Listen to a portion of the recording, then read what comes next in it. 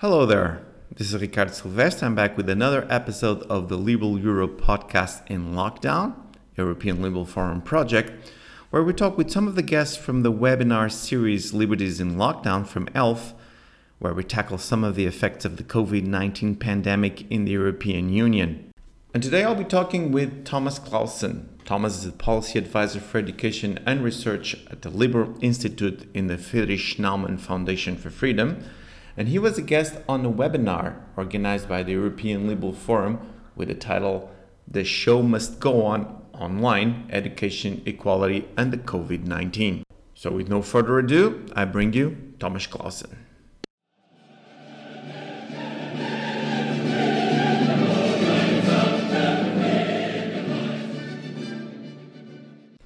I'm here with Thomas Clausen. Thomas, thank you so much for coming to the podcast. Thank you for having me. Oh, it's great to have you here. And I asked Thomas to continue this conversation since I saw you on the webinar from the European Liberal Forum, where you introduced some very interesting ideas, and I would like to go over them with you a little more. For example, the concept of what you called an hybrid school. But first of all, tell us what does that mean for you? So I think the concept basically refers to a combination of digital and analog teaching. And this relates back to the basic problem that we have, that we will not be able to return to normal schooling anytime soon. Mm-hmm. So what we see now is that schools offer a very condensed timetable, a few hours every couple of days, because class sizes have to be halved. One needs to make sure that pupils from different groups don't meet each other, but the number of teachers, of course, remains the same. And if you also have take into consideration that teachers who belong to a risk group can't come to school in a lot of cases, the fact that they still have to work on online learning and distance learning, it basically means that we would have to triple the amount of teachers. That's, of course, completely unrealistic. So we need some type of hybrid school where some teaching takes place in the classroom, but it is complemented with distance learning. So do you think that, as you mentioned, this will be easier to apply, easier than we think could be, or the other way around, we have no idea how hard this is going to be? What is your intuition on that? I think at the moment we probably underestimate how difficult it is, because we can't just continue doing schooling as usual. And even when as pupils come to the classroom, the teaching needs to look slightly different. So what we have at the moment is a situation where students come to the classroom, they are introduced, some new concepts are introduced, and then they get homework to sort of fortify it. And I think when it comes to hybrid schooling, we actually need to turn this around. And there's a concept called the flipped classroom, which means that pupils prepare a new topic at home, and then this topic is fortified in the classroom, some questions are solved, and the teacher can check whether the students actually understood what they did at home. And I feel that this is much more important now, because we cannot rely on the classroom alone to introduce new material. We need to basically enable students to learn for themselves, and then the classroom has to be used for some very specific learning experiences. At the moment, there's some sort of danger, for example, that pupils think that 2 hours of school every other day is enough. So they go to school and then they go home, and they understandably think they are done with the day. But of course, that's not the case. And this brings me to my next question, and you already touched a little bit, which is, what are the opportunities? On the other hand, what are the threats? One of those threats you just mentioned could, cause this false understanding what school is. Do you have some other in mind that you would like to share with us? So I think one of the basic challenges is we need to think about what tools we are using. It has been 2 months now, and it's still, at least in Germany, not clear what software teachers are allowed to use, whether it's commercial video conferencing software, for instance, or whether they have to wait for the state to provide them with some sort of software. We still have the trouble with fast internet, with devices, but also with IT training and competencies for both students and teachers. And we need to catch up with the infrastructure very, very fast. And you can't do a hybrid school if sort of the digital part is still lacking. And we also need to keep in mind that it's important to get everyone on board. Of course, some students and some pupils are already completely able to move between the classroom and an online learning environment. But in some cases, pupils don't even have a smartphone, let alone a tablet or a laptop. And we need to make very sure that there's no digital divide between pupils from poorer families and people from richer. I think we have to move towards a solution where we have virtual classrooms. Maybe teachers can record explanatory videos, and we should also think very hard about introducing specialized learning software where, I mean, for example, in Germany, there's a very popular software where pupils can track the progress they have with particular books. So it's a reading software, and it's a very good motivational tool when it comes to language teaching, vocab training, etc. This can also be done by a software, and then we can focus the classroom really on those elements of learning that cannot be replaced by a computer. So there's a very interesting book by Charles Fadel, Maya Bialik, and Bernie Trilling called The Four-Dimensional Education. And I think this fits very well with the concept of a hybrid school. So they say it's school and learning. It's not just about knowledge and skills, but also about character and meta-learning. And when it comes to providing a hybrid school, we need to sort of think what sides of learning can be done in the classroom and what aspects of learning can also be done at home. This is fascinating, and I'm going to put to reference for this book, The Four Dimensions of Education. And Thomas, this is a very important point that you just mentioned, and that is digital could be a great equalizer, but at the same time could even increase disparities and asymmetries. And you're thinking, and you're talking about Germany now. Let's imagine all the European Union together and all the different countries and with their different issues. So that is something for us to be very aware. Now, the other thing that I would like to have your opinion is related to, all right, let's say that we can put this thing working and it is working satisfactorily, but then there's other dimensions that we have to take care of it. One of them has to do with the environment at home, from what is the family harmony, to put it on a more romantic way. What is the availability of the parents? What is the tolerance that they have to go through all this process? So what are your main concerns on that? So the first thing one should note probably is that it has been an extremely difficult time for a lot of parents in all European countries. It's especially hard, of course, for single parents or for parents who might not even have a lot of rooms in their apartment or their flat. And if suddenly the children are there 24/7, that can put a huge strain on family life to the point, and we talked about this in this webinar, that it can also literally endanger the children. But of course, and when it comes to the next couple of months, we also need to be very careful about what it does in terms of restructuring, say, gender roles. There was a very interesting study by the WZB Berlin that asked men and women how they experienced this period of distance learning. And it turned out that it was much more stressful for the women, and they also were, they had to do much more, basically combining housework, homeschooling, and their own job. And we need to be very careful that we now don't turn to outdated gender roles that we thought we had overcome just because we have this new situation. And when it comes to solutions, we need to make sure that hybrid education is sort of aligned with work and family. That can mean something like a ride to home office, but clearly that doesn't work for everyone: police, doctors, logistics workers, food workers. But it also one shouldn't think that home office means there's time to homeschool the children, because it's still normal office work. So that's going to be very, very difficult, and there are no easy solutions, I think. In the long term, I think it also means rethinking what school means. So again, we have to go back to face-to-face teaching as soon as possible, because there's no substitute for actual physical presence in the classroom. But we can sort of think a bit harder about, for example, when schooling takes place. There have been some discussions about summer schools or Saturday learning, and maybe this can open up some free space again for families.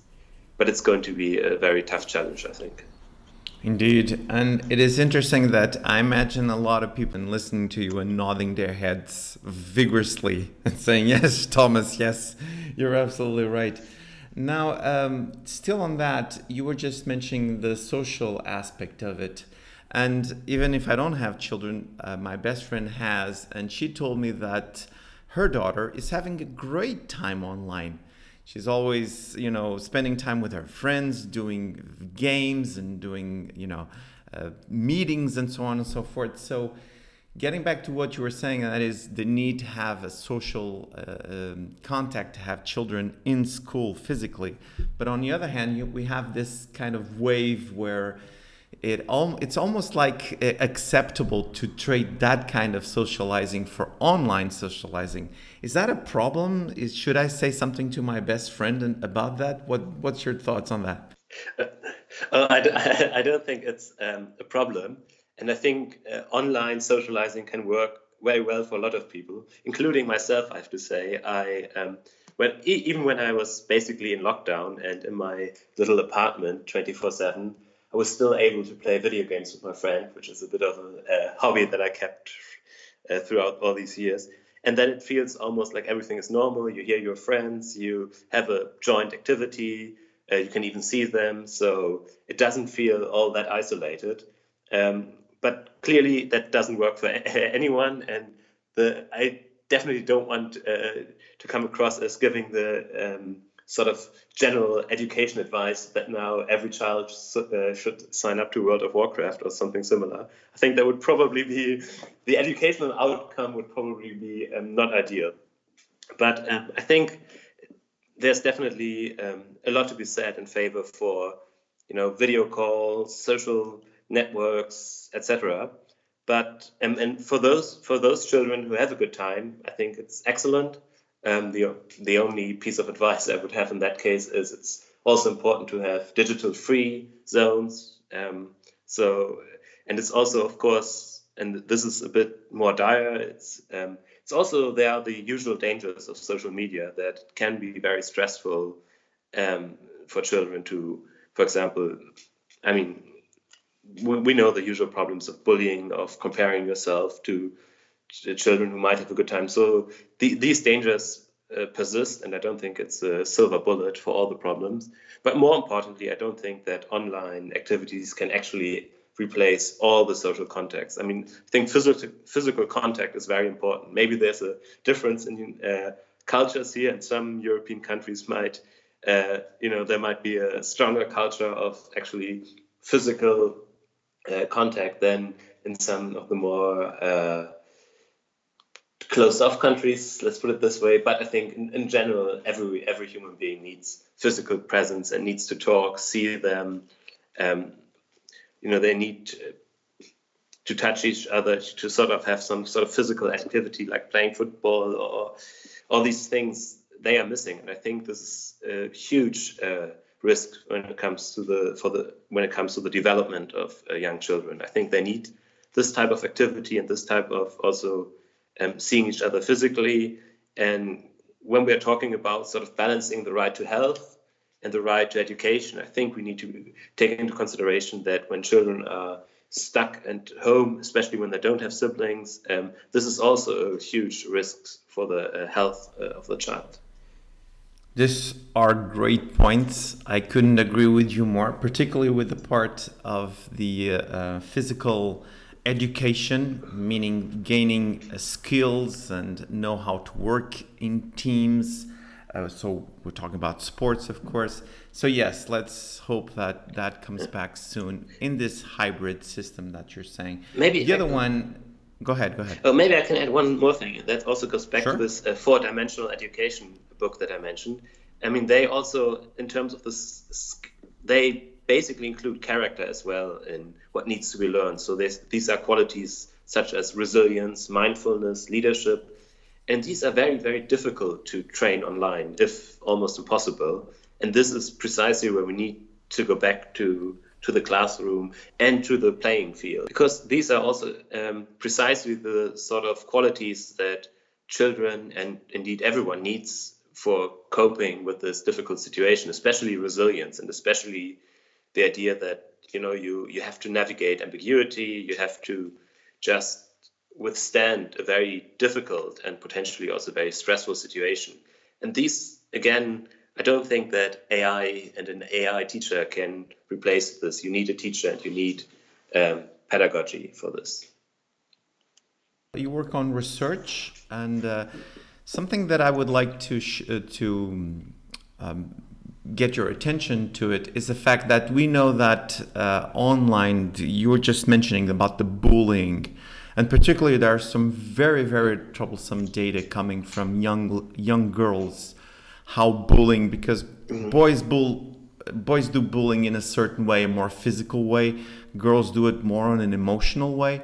So something that I also think will be very interesting for people like you that are on the front lines of this is to see how much, if all this goes into the digital realm, if actually could be a good thing or a bad thing, because we don't know that yet. So that'll be something that will be really interesting to see. If all this goes online, I just don't know where this thing will go, if it'll get better, if it'll get worse. So I don't know if you have some thoughts on that. Okay. First of all, a little footnote. I work on research policies, so how to not only on schools but also on university structures and so forth. But I'm not an education researcher at the moment. But I think when it comes back to the question of bullying, etc., I mean, one needs to be very careful about certain types of stereotypes. So it can get very emotional when it comes to boys, and girls can also be physical, and then it's complex. But I think the biggest danger here is that children are sort of there's a lack of oversight nowadays because teachers cannot observe what is happening online or at home. Mm-hmm. And this is difficult when it comes to the relationship between the child and their parents, because sometimes a school can also be a safety net, so a teacher can see when a child is being maltreated at home. But of course, and there's this whole other and much bigger dimension, that a teacher cannot see when a child is being bullied. Yes. Because he is not on a WhatsApp group, he's not on a video call, and of course he shouldn't be, but that means that it's very difficult for him to intervene at an early level, which I think is important. So if there's already a complete pattern of bullying, it's very difficult to counteract that from outside, especially as a teacher.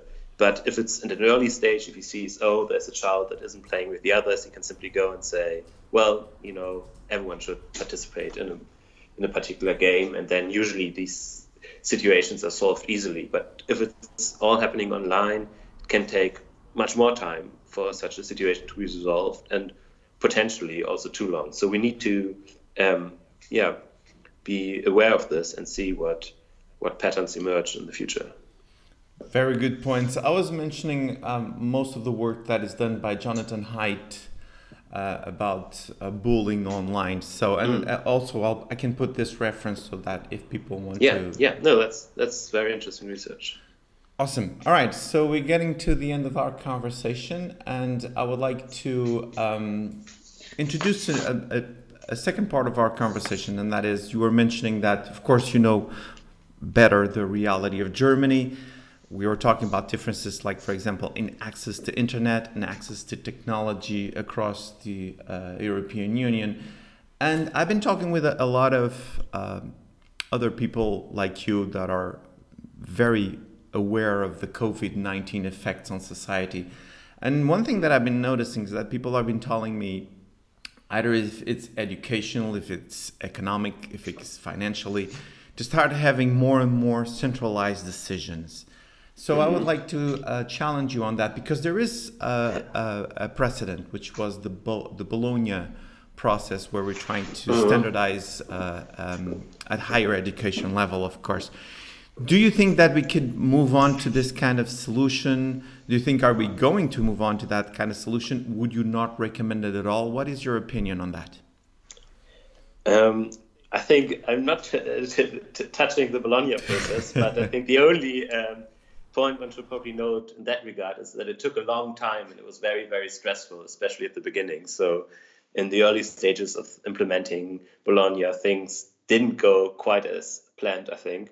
And we cannot, I don't think that we should put this amount of pressure on an education system that is, again, that is now undergoing a severe crisis. In general, I think, first of all, for those listeners who are not aware of the situation in Germany, it's a federal republic. That means a lot of decision-making power lies with the Länder, the states like Hesse, Bavaria, or Hamburg. And in a lot of areas, of course, central government has appropriated more and more powers over the years. But in education and in health, things are different. And that are, of course, the two key areas at the moment. So fighting a pandemic, for instance, is primarily the task of regional public health officers. So it's not even the state level, but the regional level. Although we have, with the Robert Koch Institute, an excellent institution that works on a federal level. And of course, there's a lot of coordination going on, but Berlin is not necessarily in the driving seat, especially when it comes to questions of when do we open schools or cafes. And there, the regional health office can simply make their own decisions. And then when it comes to education, it's even clearer that the states are in charge. So there's basically no power with the federal government. There's a coordinative body, the Assembly of Education Ministers, KMK, but their powers are very limited and their decisions are not binding unless they are backed by sort of interstate treaties. And in general, I think there are a lot of advantages to this. And one of my favorite liberal thinkers, Lord Ralph Dahrendorf, he was very fond of federalism in the education system because it adds an element of competition and it means that every state can adjust their curriculum and the ways the schools are run according to its specific needs.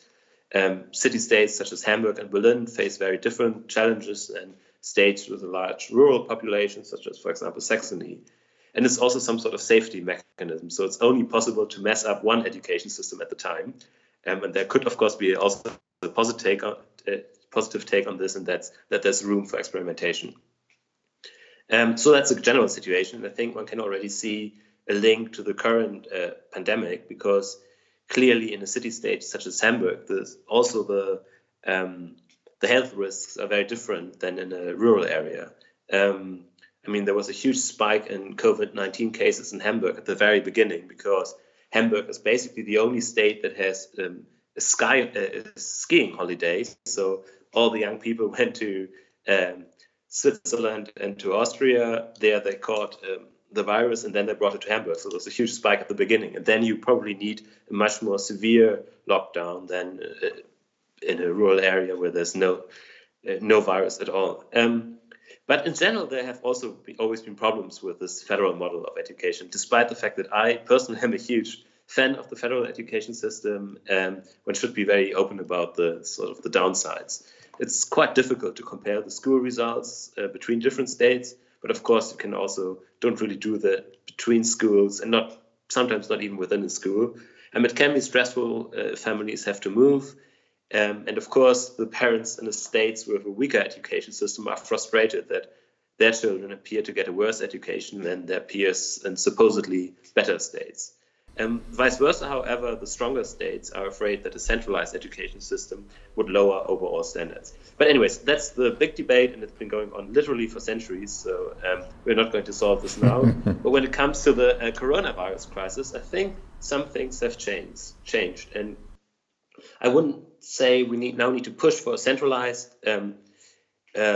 education system, but we need to rethink the relationship between the federal level and the centralized state. And I think that's probably not only true for Germany, but also for other European countries. So, for instance, we need a huge amount of resources when it comes to acquiring devices, tablets for pupils who come from a family that cannot afford them. We need IT infrastructure, etc. And these are things where it doesn't really make sense that every single state develops their own system. One of the things that we definitely need is a digital student ID, so students can log on safely and within the boundaries of data protection laws. to some sort of online service. And again, it would be a huge nightmare if every single state would, create their own ID system. And then there are some other roles where I think the central government can play a much bigger role than it is now. So teacher training academies, software and video solutions. There's also the question of what role the free market should play. There, the central government could set some standards so that not every company has to cater to 16 different standards. But when it comes to teaching on the ground and how schools should behave and also what schools should be open and not, I do think that federalism adds a huge layer of resilience to the school system. And in fact, I think my impression from the crisis, although I'm not, of course, an expert on the economy or the situation, the sort of the biological side of it, my hunch is that federal states have been much better at coping with the crisis than centralized states, but that's maybe that's my own federal bias. I could add finally a quote by one of my favorite historians who said that in the case of Germany, one could almost call it a rule that whenever the centralized state was powerful and makes sort of a mischief, then the German states disappear. But whenever the fall comes after pride, the states are the ones that pay the bill and have to reestablish order. And I think there's some truth in that it is good to have a functioning regional government that can step in, that can react much more quickly, and that knows what's going on the ground.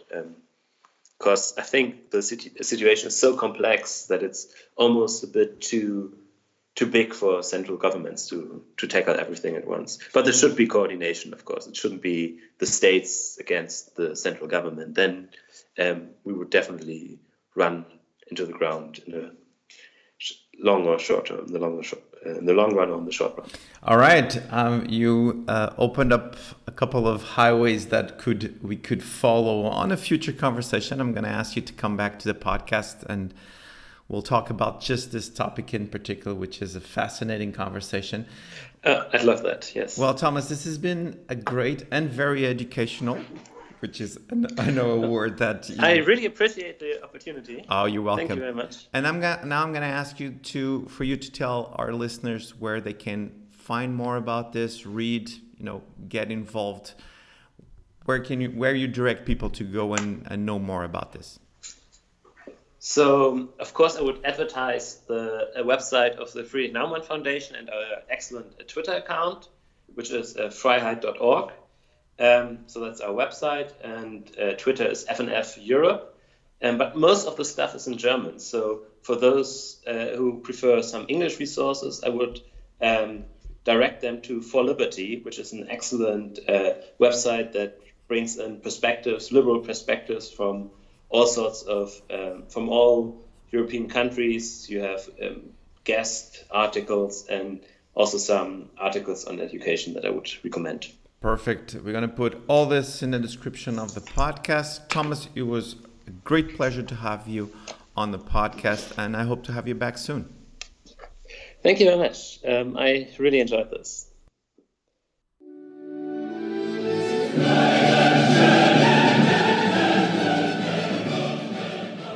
The Liberal Europe podcast. It's organized by the European Liberal Forum with the support of Movimento Liberal Social in Portugal. This podcast is co-founded by the European Parliament, and the European Parliament is not responsible for the contents of this podcast or any use that may be made of it. The views expressed on this podcast do not necessarily reflect those of the European Parliament and or the European Liberal Forum.